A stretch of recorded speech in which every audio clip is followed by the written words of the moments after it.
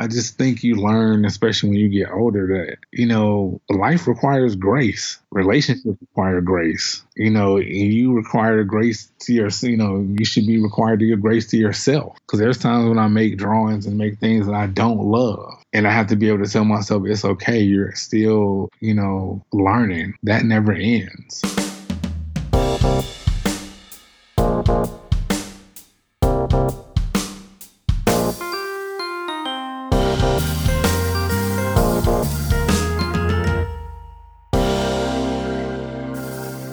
Hello, print friends, and welcome.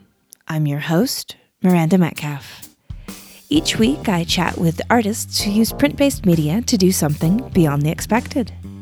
This is a bilingual podcast, so if you subscribe to us, you'll be getting episodes in English with me, as well as in Spanish with Ronaldo Gil Zambrano. Together, we speak to printmakers around the globe about their practice and passions in the world of printmaking. Hello Print Friend is brought to you by Speedball Art Products, who've been a leading innovator and manufacturer of printing products for over 50 years. Speedball's speed screens answer the call to have an easy-to-use way to screen print, no matter your experience level. Whether printing at home, studio, or classroom, these ready-to-use mesh screens allow you to create permanent photographic stencils without the need to mix emulsions or coat a screen. All you need is your design and you're ready to print. Pick up the Speed Screens kit for the most affordable way to get all the materials necessary to print your next masterpiece. There's a link in the show notes. My guest this week is Rashawn Rutger. We talk about his early childhood influences, watching wrestling with his grandparents, and making championship belts for the whole neighborhood, discovering the iconography of pigeons while walking down the sidewalk, his love of educating viewers about his work, and making artwork that is now sitting in the Smithsonian from the sofa in his living room. So, without further ado, sit back, relax, and prepare to spread your wings with Rashawn Rutger. Hi, Rashawn. How's it going? Hi, Miranda. How are you? I'm good. Thank you for making some time to chat with me in your busy day, working artist, full-time dad, all of that. I've really had you on my wish list to talk to for quite some time, so I'm really excited for our chat. Oh, I'm honored to be here. Yeah. So before we dive into the questions I got for you and start chatting about your practice and your life, would you mind introducing yourself and just letting people know who you are, where you are, and what you do? I'm Rashawn Rutger. I guess I would consider myself a mid-career artist. I'm in my 40s, and I'm a printmaker, a photographer, and a draftsman, and I'm in Detroit, and that's kind of what my life is. Mm-hmm. And where did you grow up, and what role did art play in that part of your life? I grew up in North Carolina. I grew up in Winston-Salem, North Carolina. And I don't know, I think I was blessed to be one of those people that kind of found art early in life and realized that it was my passion. And I think that was always my avenue to kind of see the world. I knew from an early age, I want to go to college. I want to get out of the neighborhood. And, by the time I was 5 or 6 and I was drawing a lot and doing, just my own little artwork, it was like, okay, this is going to be my, my avenue to explore, and traverse the country like I want to. Yeah. And so like from really early on, you were kind of seeing, I've had a lot of guests talk about like how they got a lot of positive attention from having art skills as a young kid and kind of realizing that was a way to be someone sort of special in the world or kind of to be recognized. Did you have that, supportive, like the kids at school liking what you do and folks liking what you do kind of young experience? It's funny that you say that because I don't think anybody's ever asked me that, but that's one of those things where I think that's the first thing that like kind of separates you from other kids, and I remember being in school and they were like, man, you should see Rashawn, he can really draw Teenage Mutant Ninja Turtles, Yeah. Like Voltron, He-Man, you're drawing stuff that's like of that time. And, and then kids, I started having kids pay me like $1 or $2 to like draw, G.I. Joes and little stuff like that. And then you start realizing like, I don't necessarily know what I have, but I know I have something that's like special because I know there's some other kids who might be great at sports or music or other things, but like this is my thing. Yeah. Yeah. kind of figure that out. Just, it's weird. Like the world will the universe will just show it to you in that way. Totally. And I love that you were already a young artist entrepreneur, getting the lunch money, right?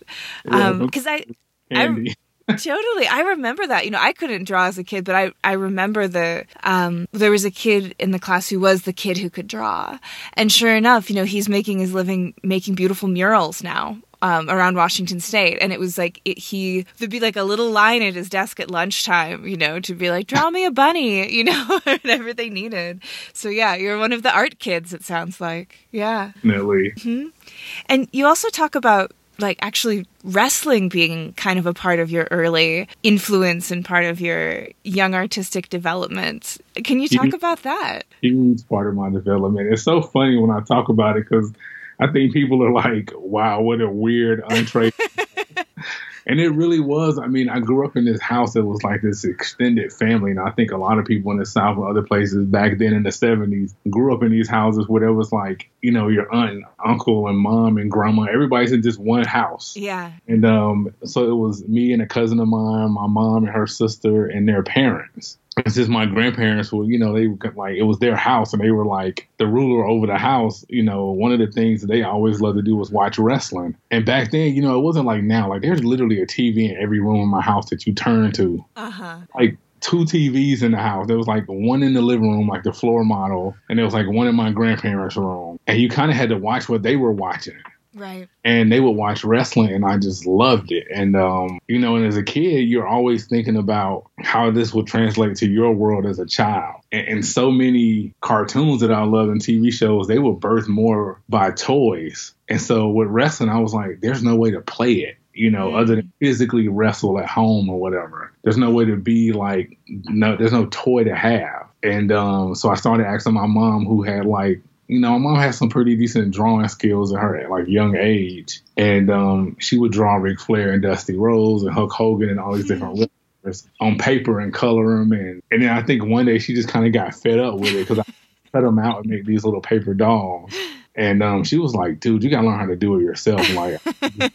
Like wrestlers all the time. And so that kind of led me to doing it and like really trying to hone in on my drawing skills by drawing these wrestlers, which later turned in, to me making cardboard belts for the neighborhood. Like I would make cardboard wrestling belts and I would super glue tin foil on them like it was the metal, and then take a permanent marker and draw all the eagles and designs on them and, put little slits in them so you can actually wear them. We would go up and down the street wrestling for these belts. Amazing. Do any of the belts still exist? I feel like they should be in the Rashawn Rutger archive, I think about making them sometimes now, but I'm like, man, they make real belts for little kids. Right. But that was before, somebody who was in merchandising had the foresight to see that, all kids want to hold up a little belt. Yeah. And I used to get in trouble for it because I would use my grandmother's aluminum foil, and she was like, stop using my good foil to make belts for kids. Yeah, foil's like pricey. Yeah. Foil's expensive, and I don't even remember where I got the permanent markers from, but I had like the red, the blue, and the black, and that's, the only thing that would really make a mark on foil. Mm-hmm. And I think my grandfather might have got them for me, and it was just, then I got paid here and there for some belts. It was just kind of my love for wrestling, and I guess wrestling itself is creative. It's scripted. Oh, yeah. And it's an art to it in itself, and so that physical art became, it manifests my visual art. Mm-hmm. Well, and I think just, having that experience as a young person to say, I want this thing to exist in the world and I'm going to find a way to manifest it, to create it, I think really is the seeds of what it is to be a grown-up human professional artist, is just having the vision and then trying to find how you get there. I love that you said that because I just was telling somebody the other day, I said, I think people like artists because there's a little bit of magic to what we do. Mm-hmm. It's something where there's nothing and turn it into something. How many people can sit in front of a blank piece of paper and turn it into something and like something, with some magic in it. And I think that's why I'm always like super grateful and like humble to even have this gift, because I'm like, it's a little bit of magic that's out there in the world and we need, all the magic we can get these days. Yeah. Yeah. I think you're totally right. And that's, particularly when people are not connected in any way to the arts, which is so common. I've worked at commercial art galleries for 10 years, and you tend to really be the face, like the face where you're really interacting with the public about art, in a way that is really immediate, maybe the most immediate out of all the kind of different elements that people have. Because you go into an art museum, there's not someone sitting behind a desk saying, do you have any questions, right? And so it's talking with people as often as I do who don't have the background in art and who don't have any training in it. They'll look at a painting and you can just tell they're just mystified by the process that went into it, depending on the painting, right? They're the minimalist ones where you do get the my son could have done that, kind of talk. But for a lot of the art that we show, it really is. I love the word for it is perfect. It's a kind of magic, I think.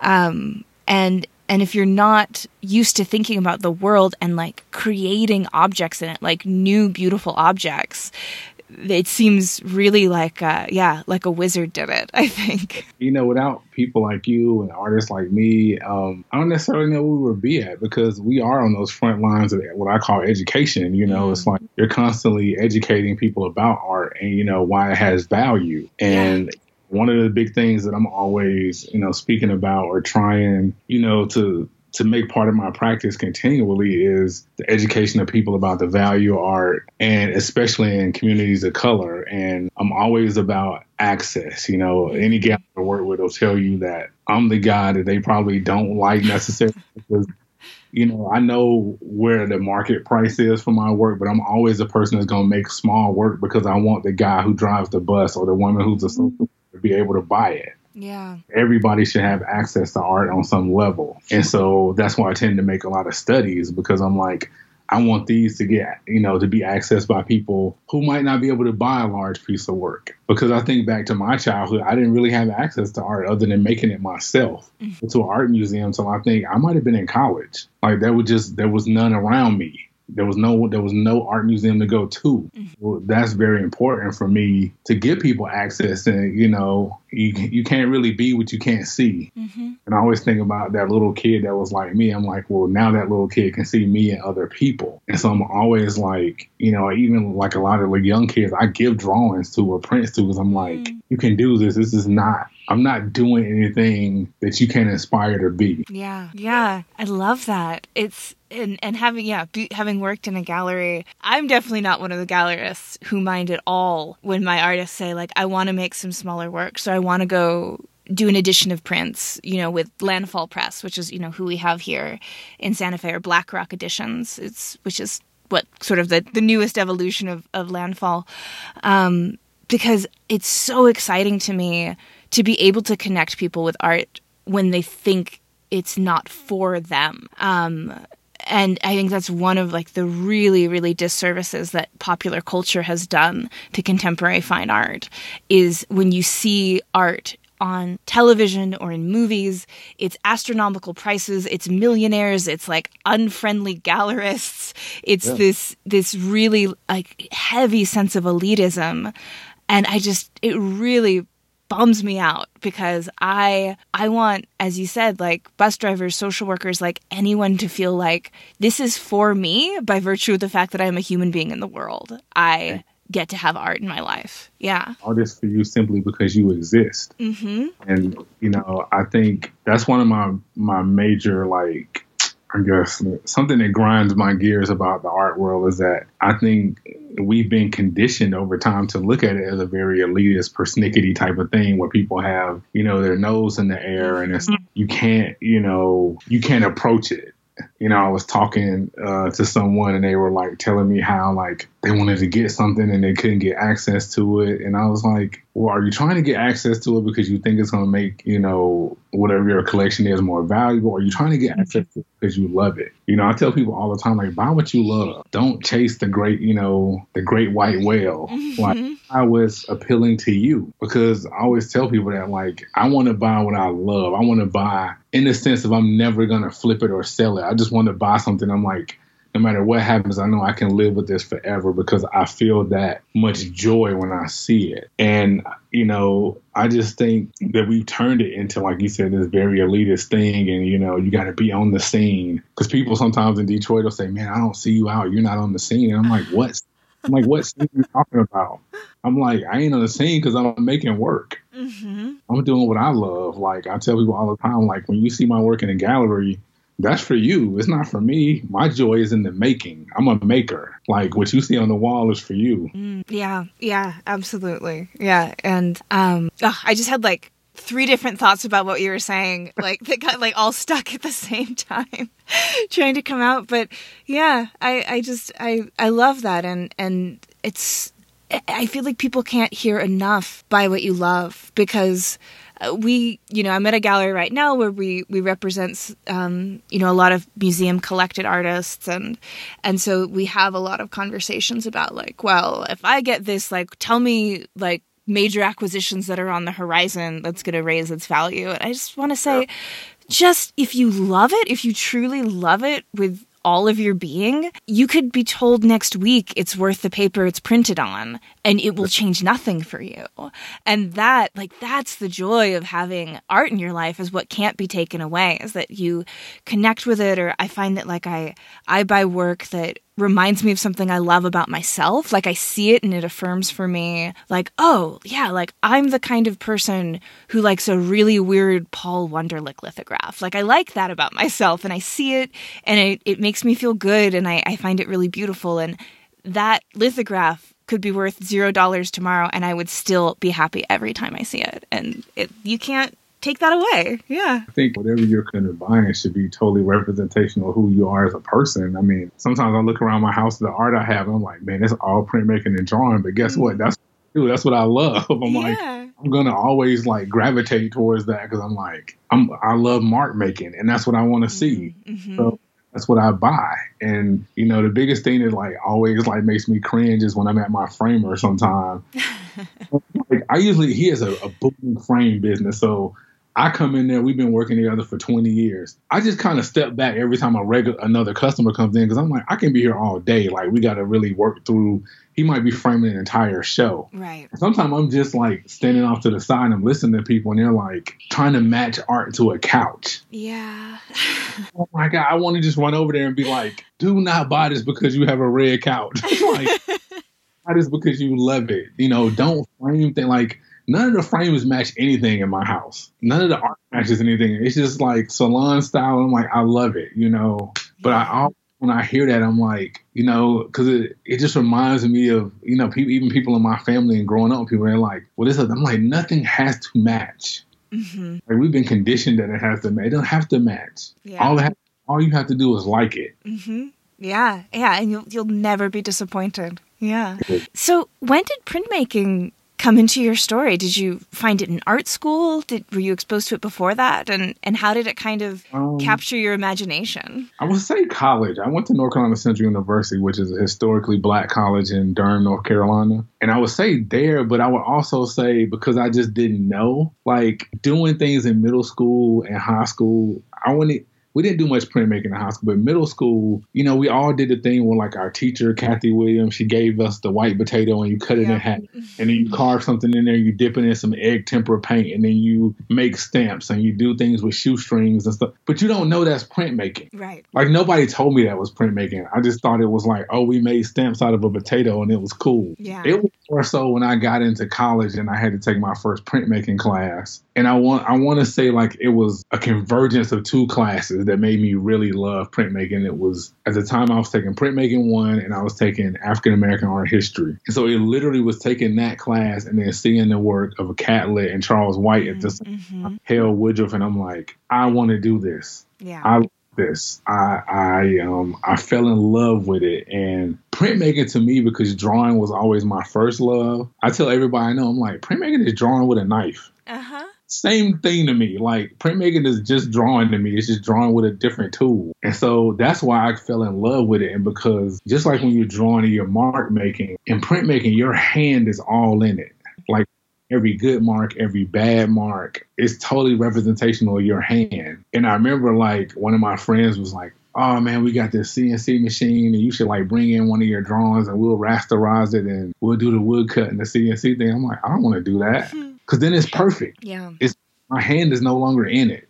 Like my joy is the physicality and the redacting of the linoleum and like understanding how I feel when I'm making it. And I just loved it. Like, and I think I loved how frustrating it was. Because you can make one cut and ruin the whole damn thing. And you'd be like, God, I gotta start over.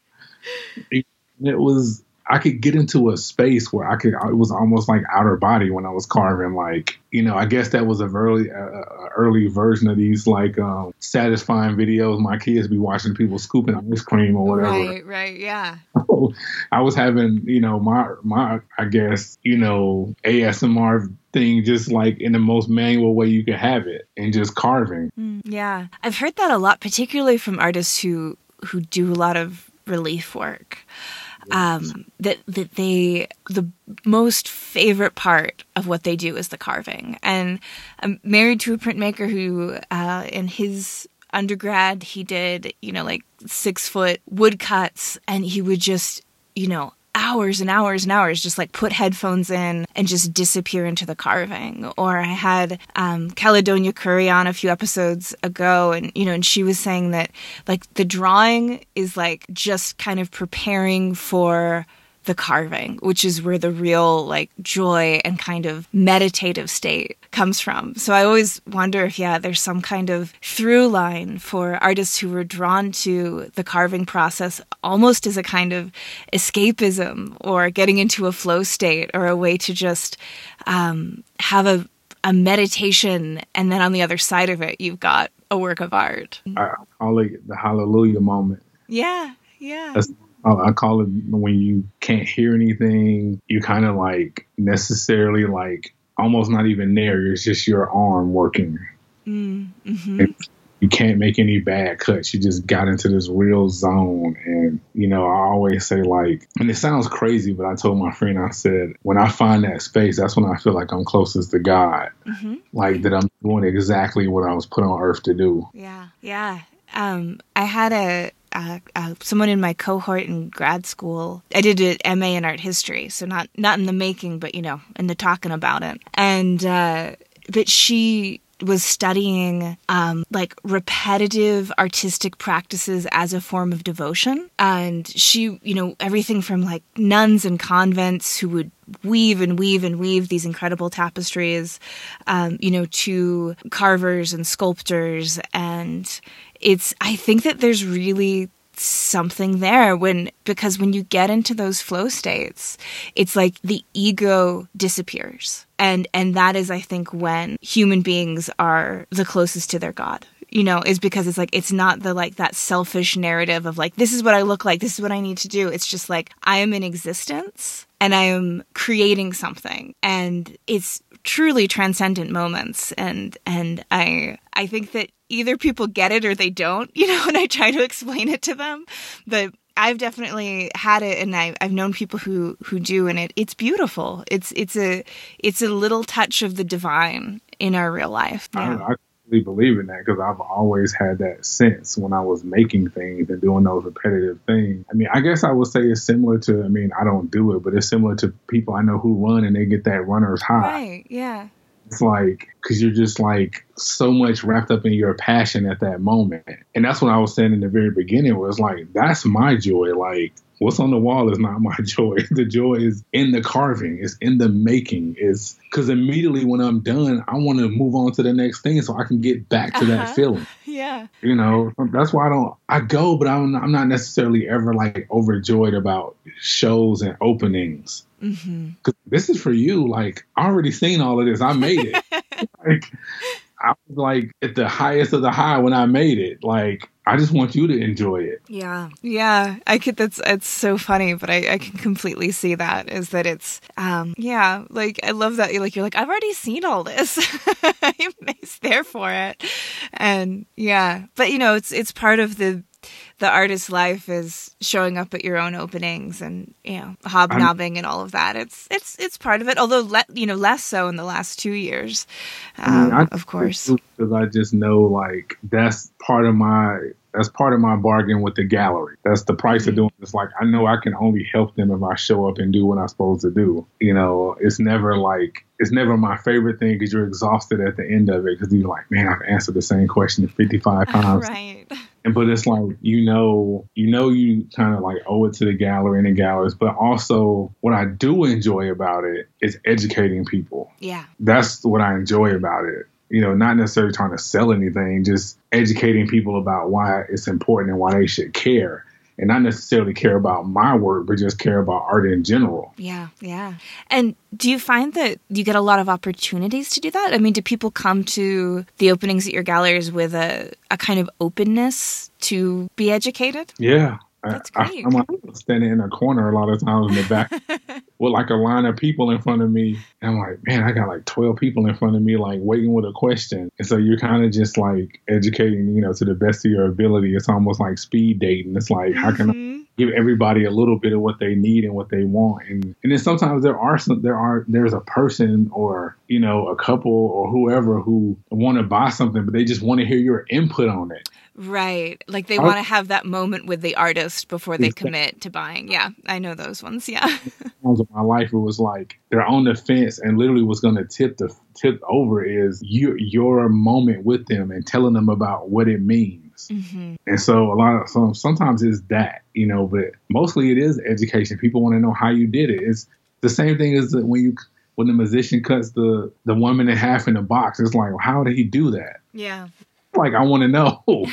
So people want to know. They want to know, like, what you were doing, you know, and you kind of, you know, I think having that moment with the artist is your chance, like the Wizard of Oz, to pull the curtain back a little bit. Mm-hmm. Say, this is how I did it. And especially with printmaking, because a lot of times people don't really understand what they're looking at, like, especially with relief printmaking. And I'm like, I end up usually explaining to them, like, this is a gigantic stamp. Somebody puts like paid and stamps on a piece of paper. It's almost the exact same thing. I'm like, that's just one that's been commercially made. Like, this is me carving out something and then stamping it into a piece of paper. Yeah. Yeah. Yeah. I think that's one of, if they haven't done the potato stamp in high school, that's the best one. That's when I would have to describe it, I'd be like, do you remember doing potatoes in high school? Like, I do bring it back to that because a lot of people did. I mean, that's a very iconic high school class experience. And then I'm like, so, you know, times that by a few 100,000 and that's, you know, what you're seeing today. Yeah. This is just a kid who kept using the potato stamp. Yeah, exactly.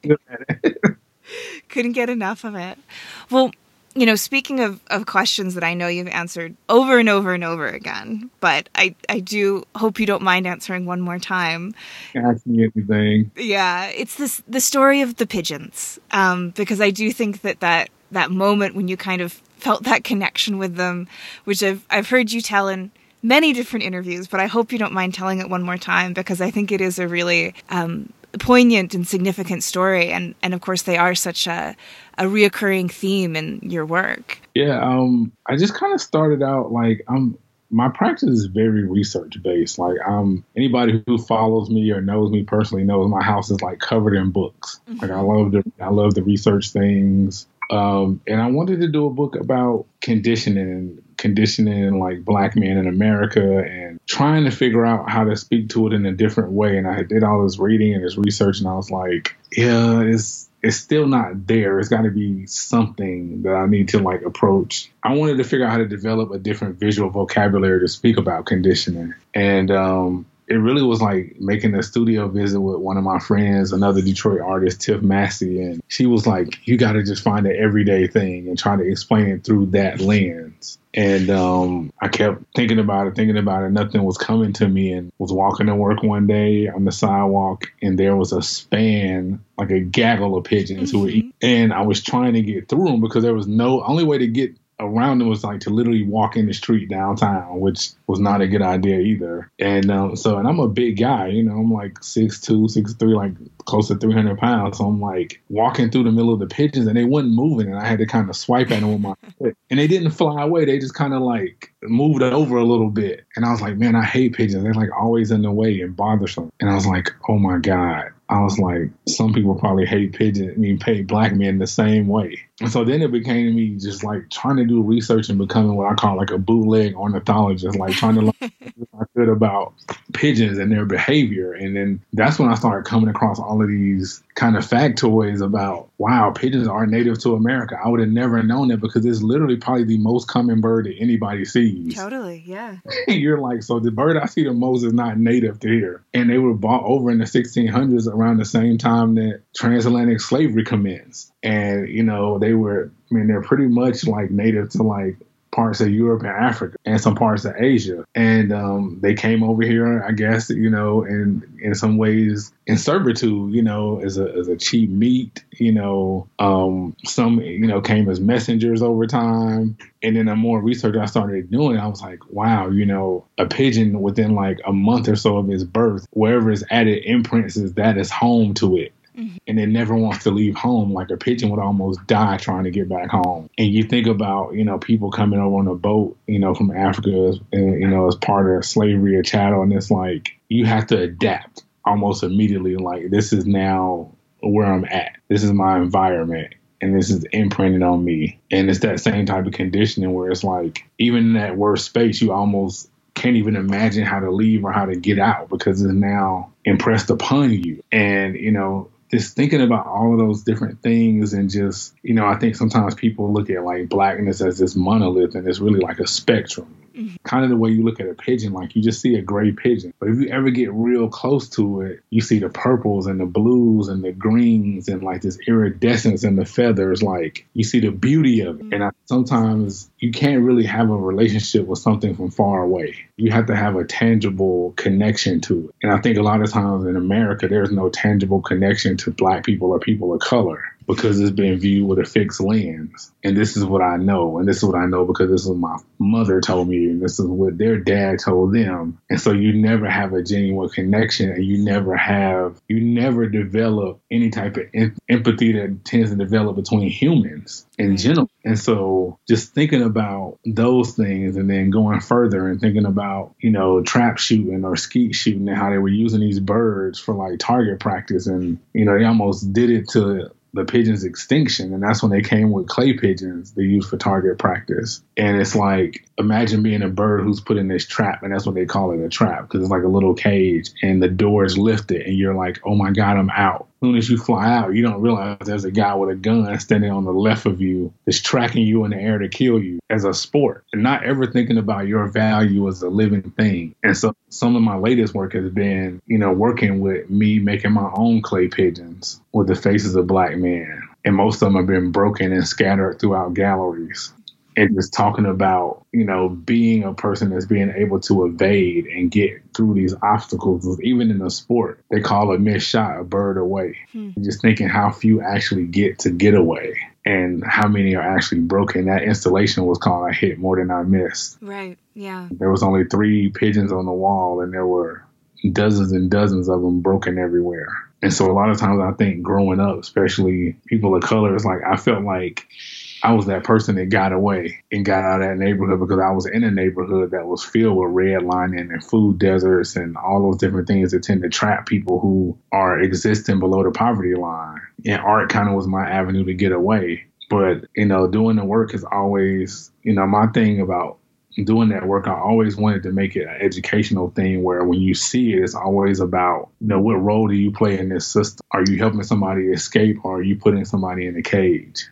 And wanting to like press upon people, like, it's not about necessarily you ever buying a piece of work or a bird or a drawing. It's about from this point on, after seeing that, where are you going to put your line in the sand? And are you going to make more of an effort to get to know people as humans? You know, it's also one of those things that me and my friends talk about in nature, and the word is escaping me, but it's when you see an animal with a certain color, like a red or a yellow, or you see a red frog. It's called a poem. It's like the color is to give the sense of danger to a predator. Because it's like, oh, I know I should leave that frog alone because it's not green. Something is inherently going on. And I think a lot of times, like just since 1619, like our skin has been used as a sense of apposematism where it's been labeled as danger.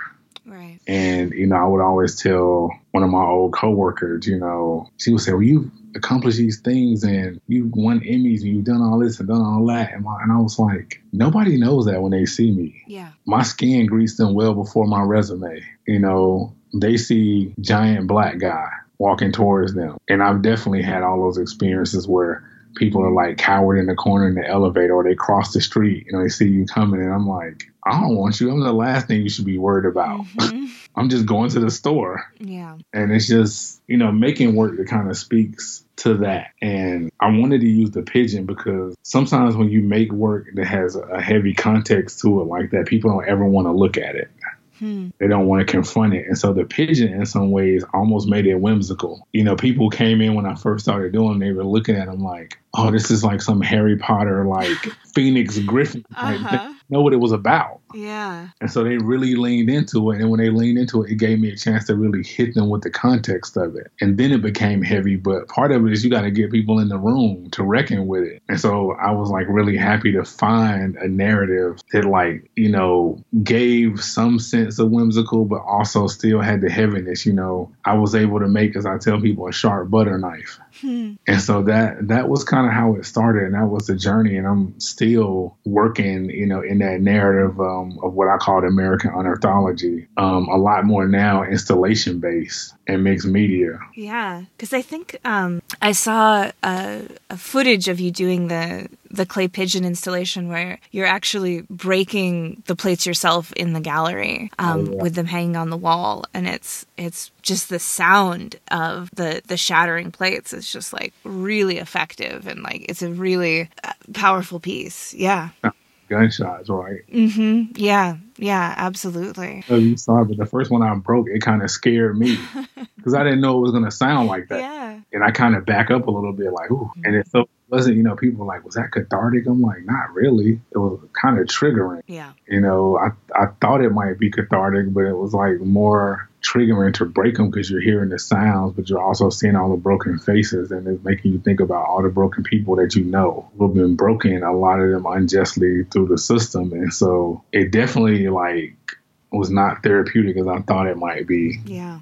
And I think that's part of the artistic process, is that you can have your plans, but you really don't know what you're going to get out of it as an individual and as a person until you're actually in the weeds of doing or making, and it's still an exploration and something that you can't control. Yeah. So who are the subjects of your pieces? You do a lot of just, really beautiful portraiture mixed with these images. Are they friends? Are they family? And how do you go about finding and drawing the people in your work?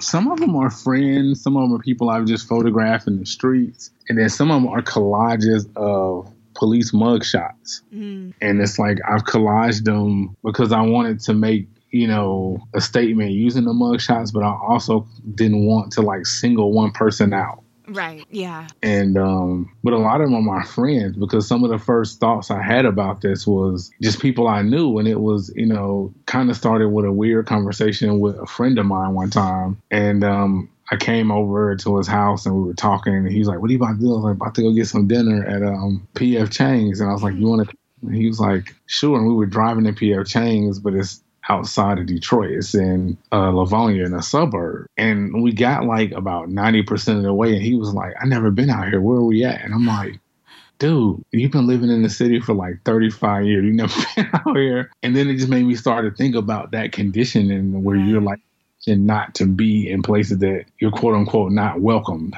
and it's like, and I was telling him like, man, you need to just get in your car and go explore. And I'm like, there's no such thing as a place you don't belong. You belong just because you're a human. But we've put so many labels on things in America, and having this kind of invisible caste system, even though it's very visible, but people never want to acknowledge it. I was posting something the other day just because it was, it was like a very poignant video to the point I'm always making. And it was like Mitch McConnell was speaking, and he was like, African-American voters are voting, in a much larger percentage than Americans. And I'm like, but we were. Yeah. I'm sorry. What, Mitch? Yeah. Well, it was like those are those things, like these little conditioning things. Like you're like basically not even seeing African Americans as Americans. Like I feel like almost anything that's not white is hyphenated. Yeah. And so it's kind of like you're making work to battle those things. And it, and that's kind of where it came from. It's just that little trip with my friend and being like, man, you never went to this restaurant because you felt like you didn't belong out here. And I'm like, if you go on with that train of thought, then you won't feel like you belong anywhere. Like one of the quotes I always talk about in some of my reading is Carter G. Woodson wrote this book called The Miseducation of the Negro. And his whole thing was, if you send a person through the back door long enough, they'll build their own back door. They won't ever know to not do it. Because if you can control their mind, you can control their actions. And that's what he talks about. And so a lot of what I'm doing, is talking about that trapping of, someone's mindset. Yeah. Yeah.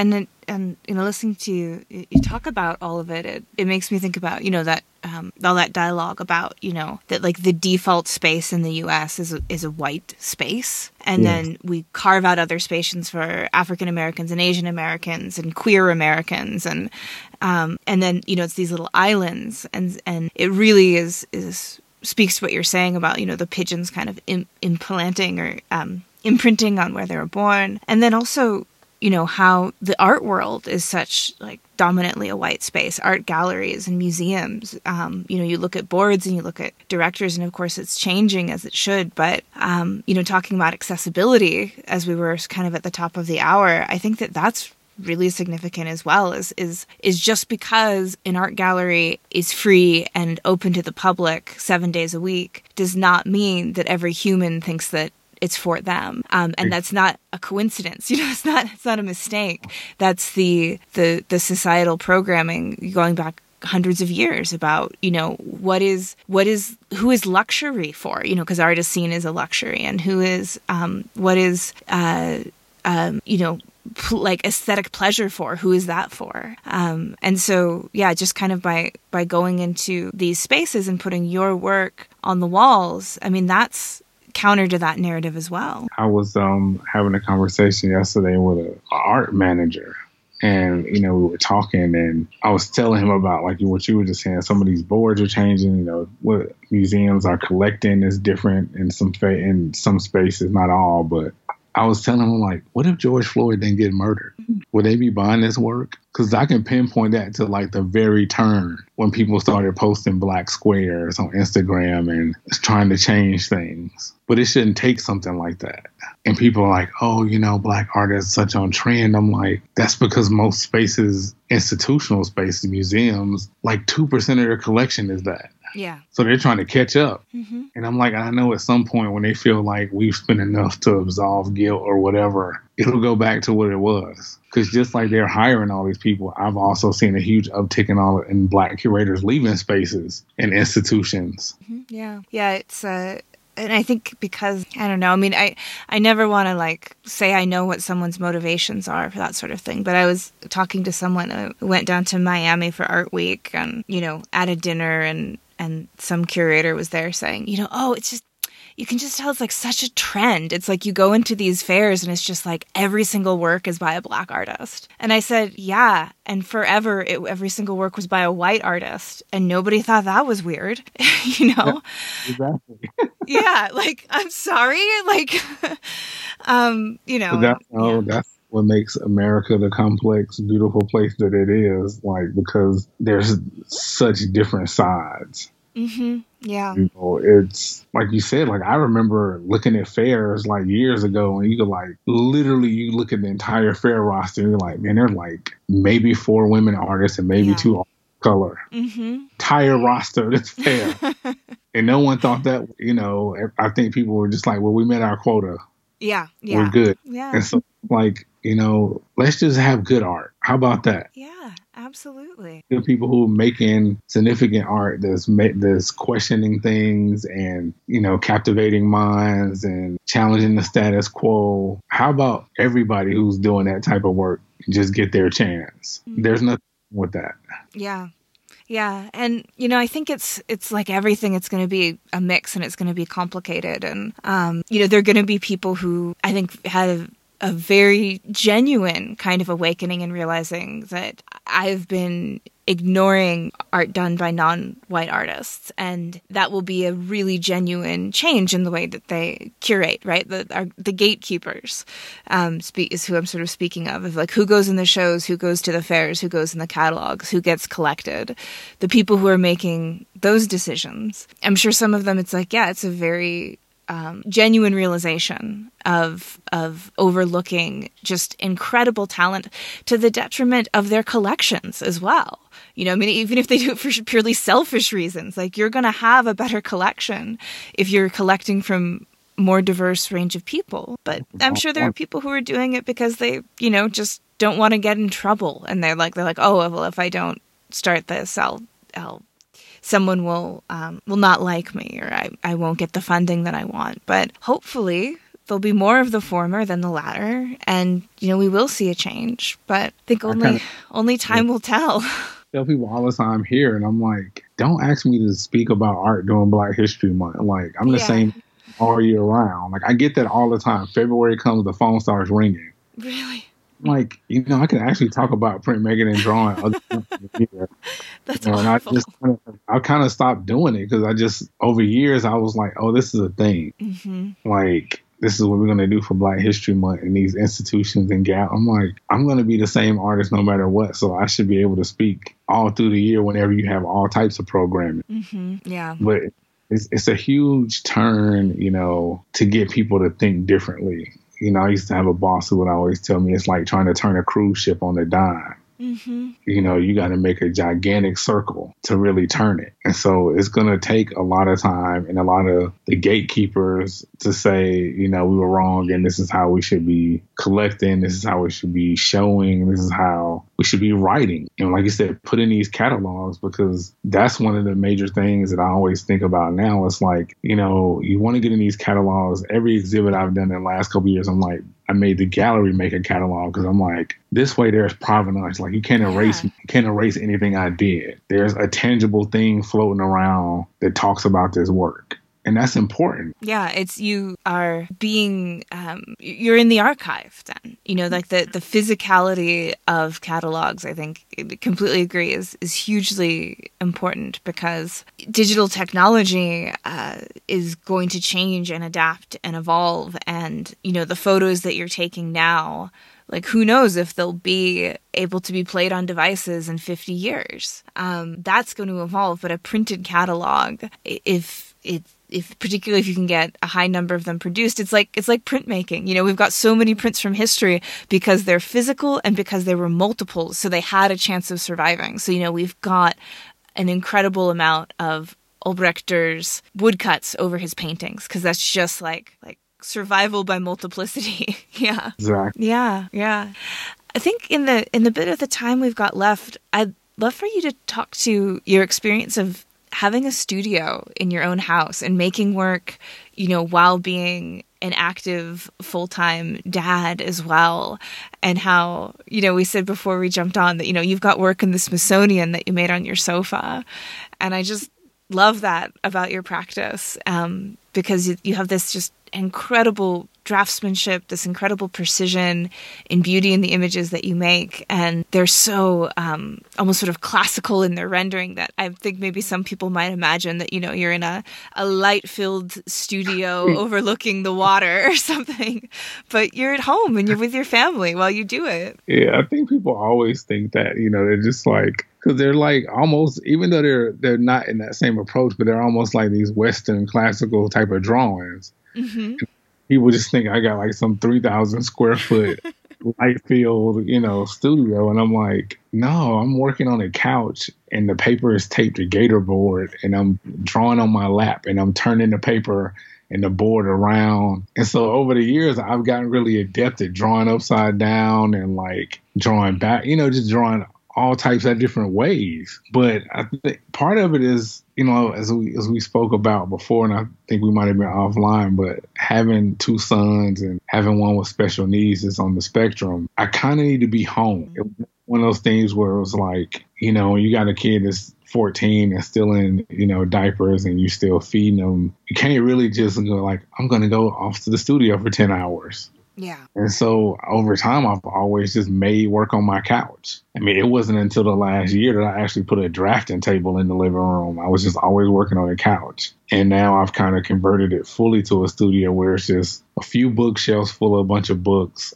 on art and different things that I enjoy and artists I enjoy. A ton of toys, because I collect toys and I love toys, and that probably goes all the way back to my love for wrestling and drawing.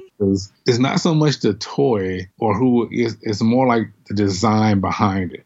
Like somebody drew this, somebody figured out the colors, somebody, everything is art. That's how I kind of approach. Yeah. I'm looking at this fish tank in my room now, and I'm like, somebody drew that fish tank before it was a fish tank. Mm-hmm. And designed it. And so that's kind of how I look at it. But, one of the other pluses about working like that, even though it can be crippling sometimes working at home, is like I could work all night and just get up and go to bed. Right. Yeah. Like I get up from some building far away from my house and drive home.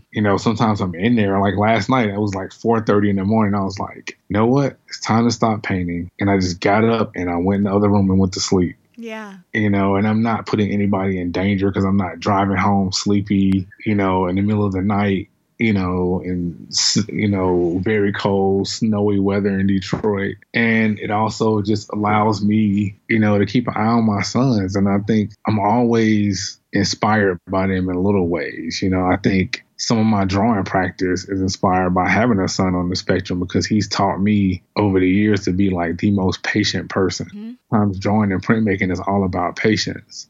Carving is all about patience and making the right cuts and like being very meticulous in how you execute these things. And a lot of my friends who are painters, they always tell me, I don't know how you're drawing like that because I don't have the patience to do that, because you really can't speed up a pencil. Now you could take a wide brush and like fill in the background really quick with paint, but you can't do that with a pencil. It's like you really have to nurture it. And I think some of that is a byproduct of having to nurture my son and just really patient. I mean, right before I got on with you, I was in the store and this lady was like, you've been waiting for 40 minutes. Is everything okay? Like, and I was like, yeah, I'm just waiting on this chicken for my son. And she was like, you're like the most patient person. And I'm like, lady, waiting on chicken is like the least of my problem.